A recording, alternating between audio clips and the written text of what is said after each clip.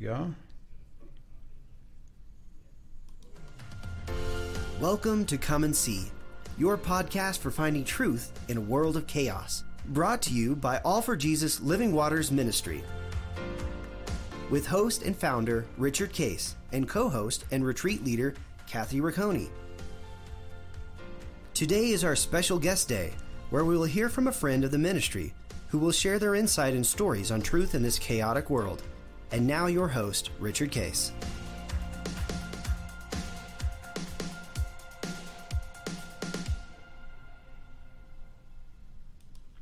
Well, good morning, everybody. This is Guest Thursday, and we have a very special guest, Denny Weinberg from California, who's a Messianic Jew, and we're going to talk about Israel quite a bit and get into his background and things. And Denny, welcome. You said you live in Southern California. Describe a little bit about where you live. So we're out in a county called Ventura County. We're in rural Ventura County, just outside of the city of Camarillo, and we live in a big, on the side of a big hillside that is now an avocado farm. Yeah. Was it an avocado farm when you moved in? Did you choose it because of that, or that happened to be? You know, it was all what they call California chaparral, so which is just basically cactus on the side of a hill. So we had a lot cut, a 1 acre lot cut for our home. And I'd never been able to see the extremes of our property because it was impossible to walk through it. Right. So we had to pull all the cactus and scrub out over. Wow. We planted all these trees, and a lot of these trees are planted in solid rock. We had to jackhammer up volcanic rock and drop a little sapling into solid rock. And then wow. We got 1,500 gigantic mature avocado trees. And my goodness. Didn't you have kind of a cool thing with your water system there, your wells, and what happened there that you actually wound up with a good source of water? Well, it's because of that, Rich, that we have this orchard. Allie and I were doing some missionary work in West Africa to help some very, very remote tribes drill for water. And so we got this appreciation for the desperate value of water. We came back and sort of, confronted what we were aware of, which was we had all this water running off this hill behind our house onto the street, created a problem and mud, and we would just clean it up.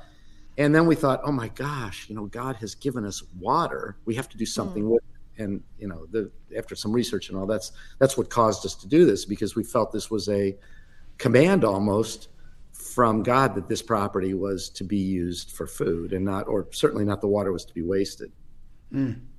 That's fascinating. Yeah. I had no idea. Yeah. So we capture about 17,000 gallons of water every day from these little French drains that are all throughout there. It goes into a big holding tank, and we pump it back up onto these trees that we've planted. And when it's not enough, we add city water to it, but it allows us to for many months of the year, it's sufficient to meet all the needs of these big trees. Yeah.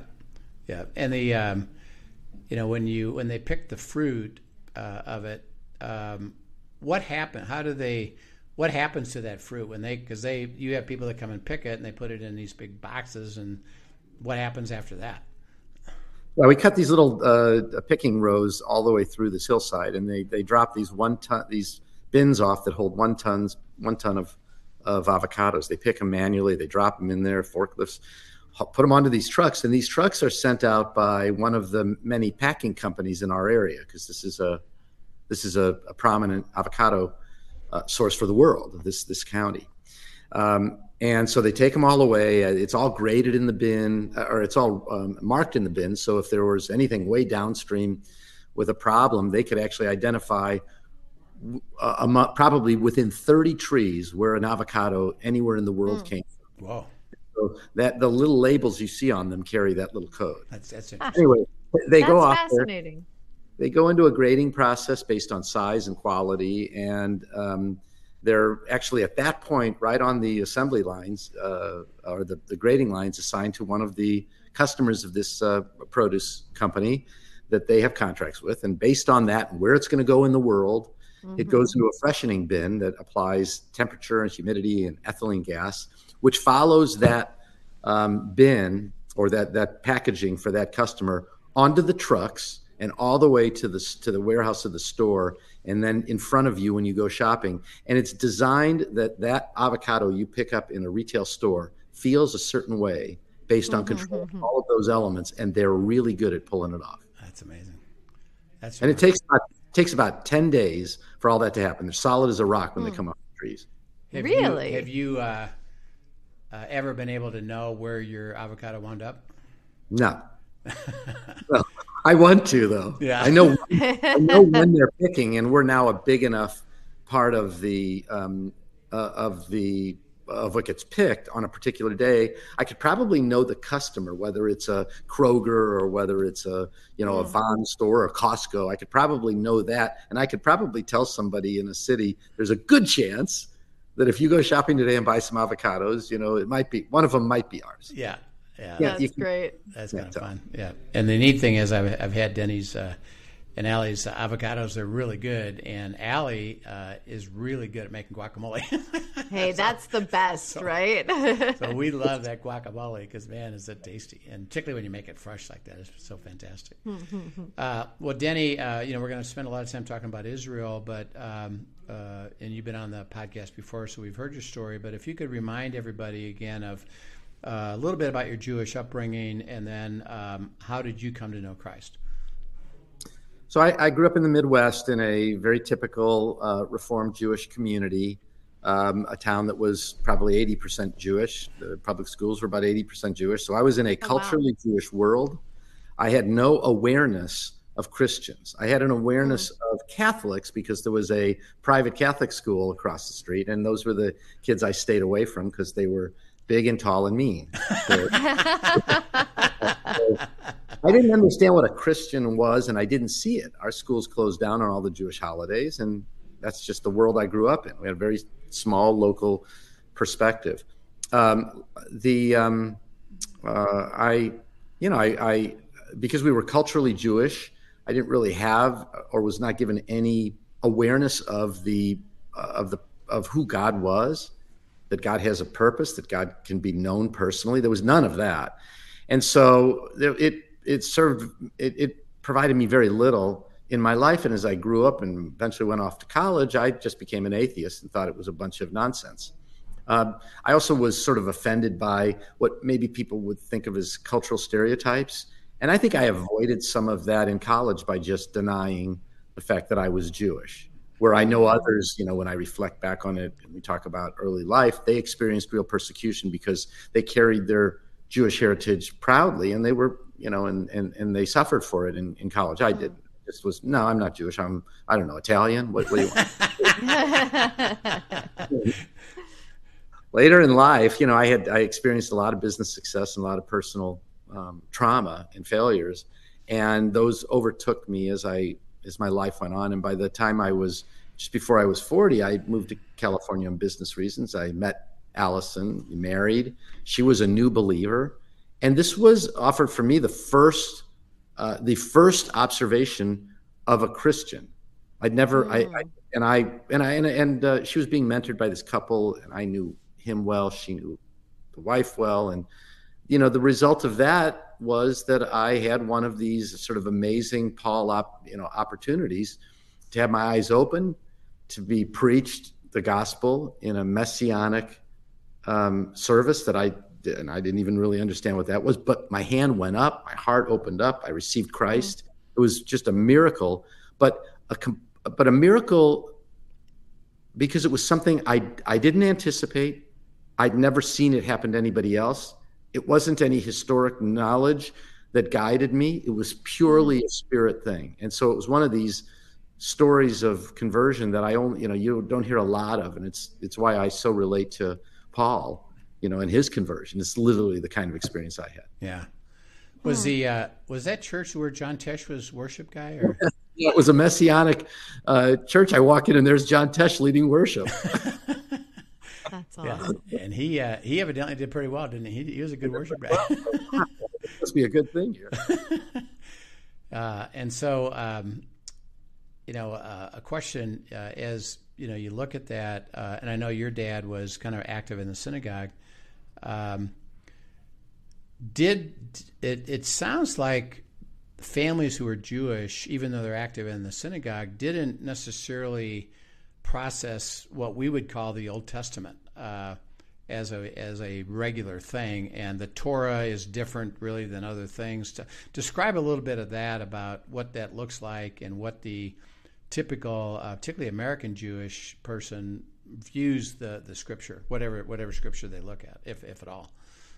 Well, the Torah has great both symbolic and religious value to Jews. It's very prominent when you walk into a synagogue.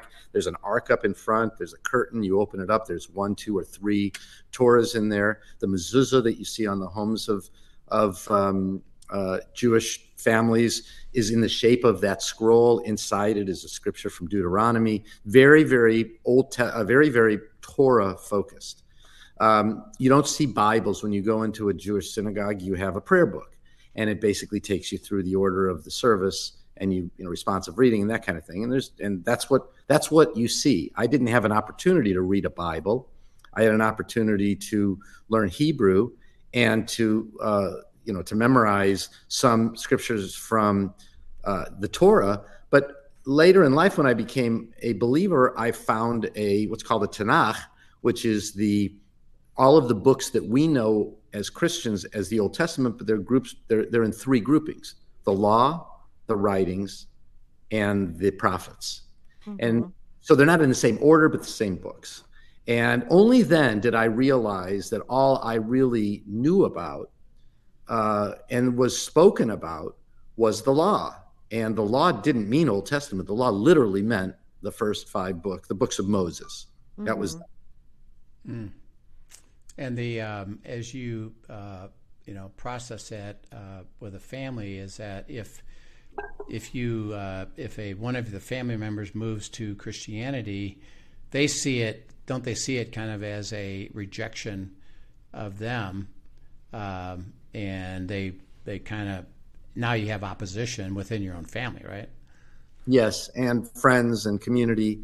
The book of Hebrews was written to believing Jews who were struggling with being ostracized by the non-believing Jews at the time. Yeah. That continues today. So the pressure is enormous. It's like, what is the difference? And, I've had arguments with my family members of my own about, I'm not Jewish because I accept Christ, but they are Jewish.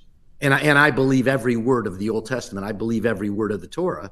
But they are Jewish because they don't accept Christ, even though they don't believe any of the law. Yeah, it's funny, and I know you've been willing and able to witness to your family. How has that been received? And I think you've had some that accept it, and others that are still, kind of rejecting you a little bit. Yeah, it's exactly as you said.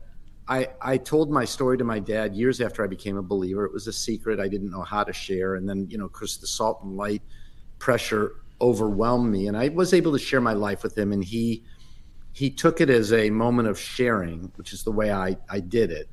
And he didn't receive it as something to consider, which I didn't say to him, but I gave him a Tanakh. I highlighted the scriptures all through that pointed to the power of prophecy, including even in the Torah, but all through it. And, but it was a wonderful moment.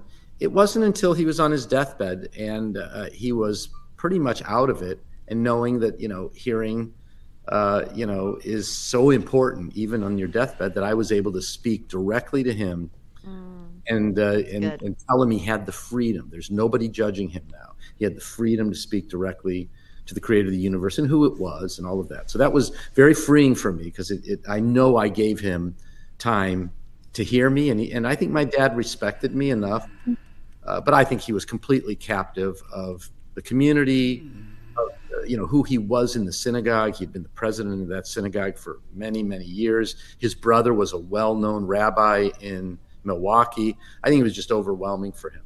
That was a great experience. I was able to share with one of my other sisters and have her open and come to church with me. Another sister challenges me, as I described earlier. And then there's a third sister who just doesn't want to talk about it. It's been a lot. It was that way with a lot of my friends from, grade school on, because since it was such a Jewish school. I've reconnected with some of them with some success, and one who now has spent the last 30 years in Israel that I'll probably talk about in a little bit, and others who are like, I don't know, but I'm bolder now. Yeah, I'm older and bolder. Yeah, that's neat. Well, it's been a joy to get to know you, Denny, and understand that you have great insight and understanding about Israel, and you've certainly, like you say, you have connections there, and you've got a lot of input to it. So we'd like to talk. Kathy and I have been sharing at our End Times Fridays a lot about the Hamas, what we call the Hamas war, the dynamics of what's going on over there, the impact it's having in terms of what's happening in Israel, the persecution that is happening, interesting in places like America against Jews, which is all, to me, it's very strange, as to why they even go there. But let's start with, as you think of the Hamas war that started, in October, what is your understanding of what's actually going on over there? What happened, what is happening, and what's the implications of what's happening in this, what we call the Hamas war? So I think of that, and I've thought a lot about it. So these may be thoughts that have matured over the last few months. I think of that a lot the way I think about what's going on American campuses. There is I remember as a kid in Sunday school that each week we'd bring 10 cents, 25 cents, and it was called tzedakah, which is the Hebrew word for charity, and you put something in a little bin, they'd collect it up. But for many, many years when I was very young, it was to contribute to a tree in Israel. And I always thought it was silly as a kid. There's trees everywhere. How many more trees do you need? It didn't occur to me that it was a desert. There was nothing in Israel. I've seen pictures now of Israel in 1947, and there is nothing there. It is stark desert, nothing in the area that's now. This is pictures of Tel Aviv, right? And and that's what Gaza looked like. Gaza still looks like that. Israel is lush. It's like Singapore in downtown Tel Aviv. It's a center for high technology. And so I think the reality of what Jews were able or were called or were gifted to be able to do in Israel versus what was possible to be done in Gaza but not done is the same thing that I think happens when in the academic setting, in college, when people make judgments about, and they look across the room and they see a Jewish family that is prospering, maybe worked a lot harder to even get into college. None of that matters, but it's like there's this decision, they've got something and they must have gotten it unfairly, and I don't have it, and so I hate them. Now, that's what goes through my mind. Now I know it goes way back further than that, but if you even think back, to biblical times, there was a lot of jealousy, and a lot of it's even described, in between Jacob and Esau, between Ishmael and Isaac. These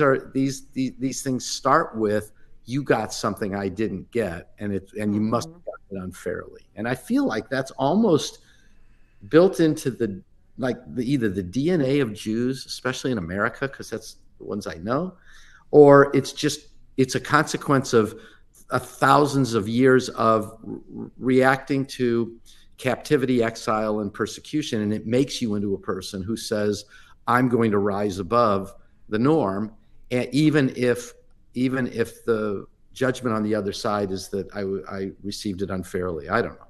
Yeah.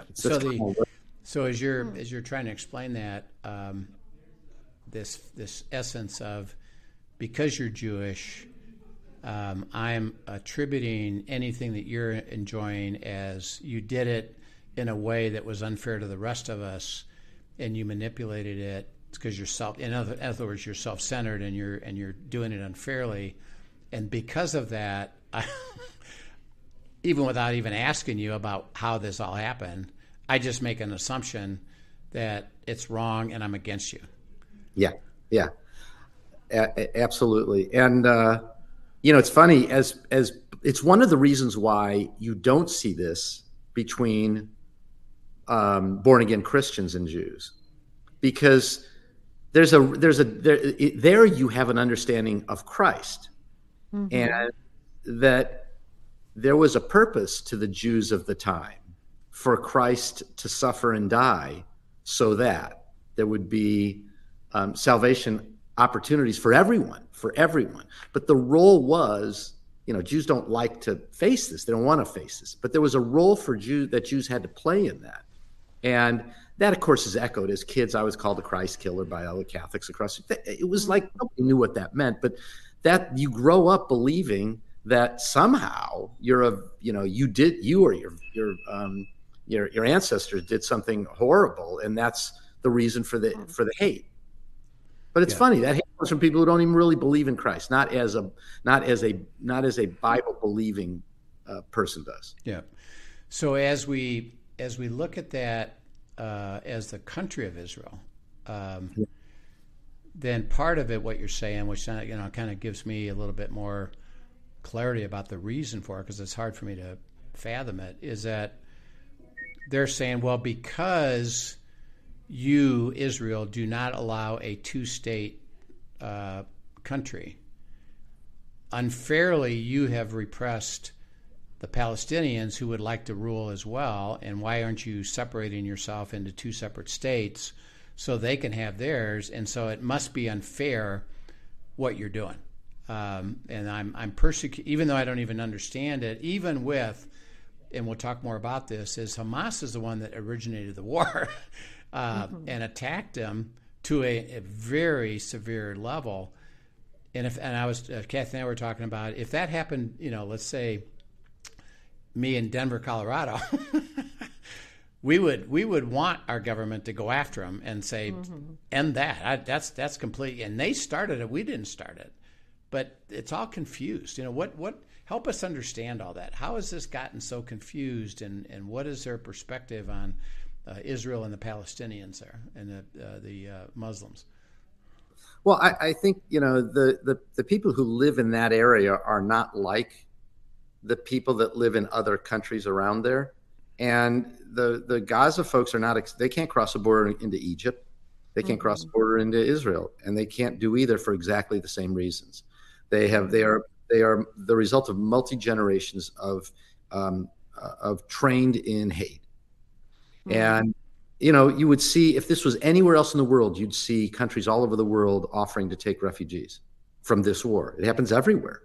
Look at what's happening in Ukraine. The whole Eastern Bloc of Europe is taking in has been taking in refugees from Ukraine. And you see it in other wars, even when I was young, during the Vietnam War, all the adjacent countries took in refugees who were trying to escape Vietnam. But it doesn't happen here because everyone recognizes that what you've got is a terrible problem with the inhabitants. It's not that they are evil. They are just the result of trained in evil for reasons I don't know that are easy to explain. It might very well be that this is part of God and the devil's plan to create a point of worldwide attention. But it's not like this. These are the Muslims, and it's not like the Israelis weren't also the Palestinians. They were before Israel was created. Everyone in that region was either part of Jordan or the undesignated Palestinian area or some of the other countries. And when the boundaries of Israel created, they encroached on lots of different places, but they were agreed to by all of the major players of World War II in response to the Holocaust. So, it's like all that history is lost too.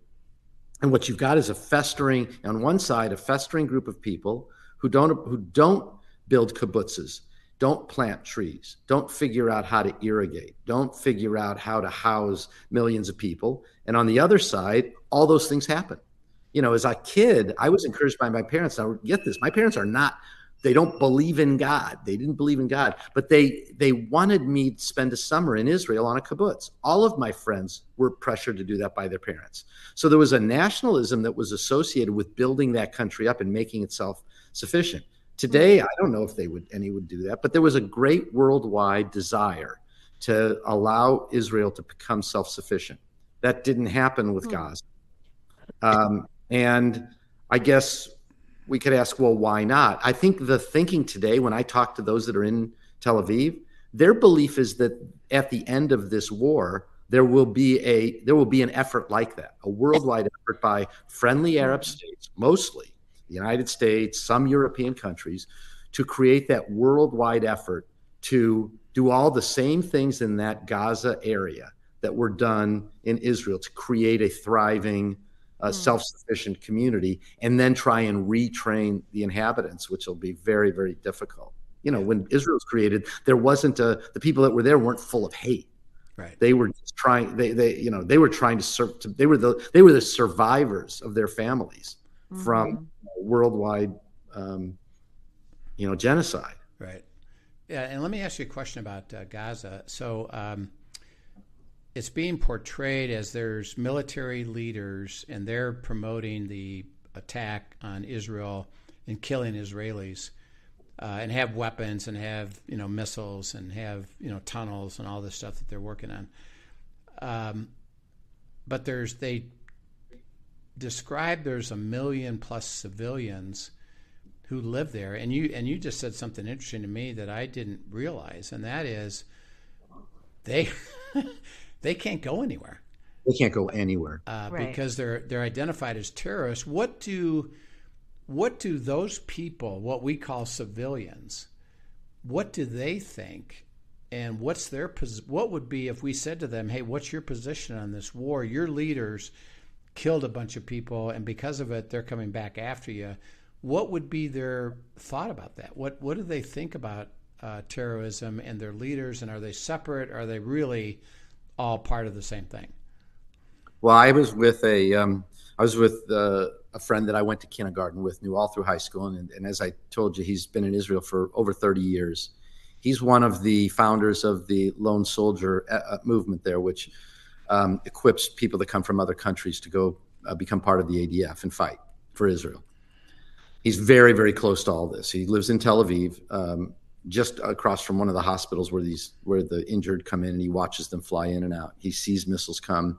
What he told me when I asked this very same question, what he told me is, practically speaking, there is no distinction between the two groups you just talked about. And he said, it's sad. He said, yes, there are those who have made it their purpose to create this point of abrasion, but it's 2 generations old. They've influenced schools. Every kid in school is grown up with nothing, absolutely nothing. And their entire worldview is kill the Jews.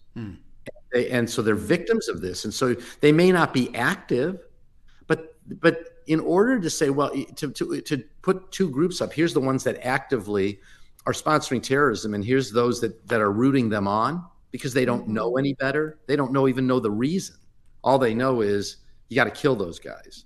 So that's the problem. This isn't about, if you get 100,000 of the leaders and deal with them, this is going to change. His point of view is you've got 2.5 million people who've spent their entire lives wanting to die killing Jews. Oh boy.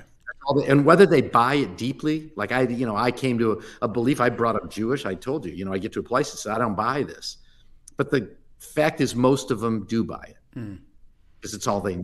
Yeah. And so this is to be it's a terrible term, but it's almost like there has to be some effort from people they trust. And that's why he said it's so important that Saudi Arabia and the Emirates and Dubai and the much more intellectually sophisticated Arab countries have to have a part in this, and they've got to build new centers of education, and they've got to retrain these people on the truth. Yeah. So what you're describing, boy, this has huge implication for then how we view what Israel is going to do and what they want to do next, because it's been portrayed as if the civilians are just kind of innocent, get caught up in this war that has been promoted by a few leaders. But really what you're saying is, no, it's the entire country that is believing all this, and that does have big implication for Israel and the Jews. So we're going to stop here, but we'll pick this up next time. So everybody join in again next week. And we're going to pursue this further because you're really, Denny, giving great insight here. And the question that I want to ask you is then, how is Israel dealing with this? What is the ultimate outcome of this? And how is this going to play in the whole Middle East dynamic? So, Denny, thank you so much. It's great. Wow, just great perspective on it. And Kathy and I knew that you would bring it, and that's why we wanted you to come on. So it's fascinating to hear it from your point of view, and just gives us so much more insight to what's really going on in the hearts and minds of people, right? Yeah. Heavenly Father, we pray for Denny and Allie, and then for their understanding of this, the connection to it, and giving us the ability to understand it further, because it helps us give perspective and start to watch for what's next. And so we pray that we'll really get into that next. And thank you for bringing Denny to us. In Christ's name, amen. Amen. Well, thank you so much. Thanks for joining us, everyone. If you have questions about today's podcast, send it in to us at questions@abideministries.com, and we look forward to seeing you next time. Yep. We'll see you then. Thank you for joining us for today's episode of Come and See, your podcast for truth in a world of chaos. Brought to you by All for Jesus Living Waters Ministry. Send us your questions and comments, and tune in tomorrow for more answers to your personal questions about living life in God's truth. Remember, God's will is best and none better. His truth brings peace in this world of chaos.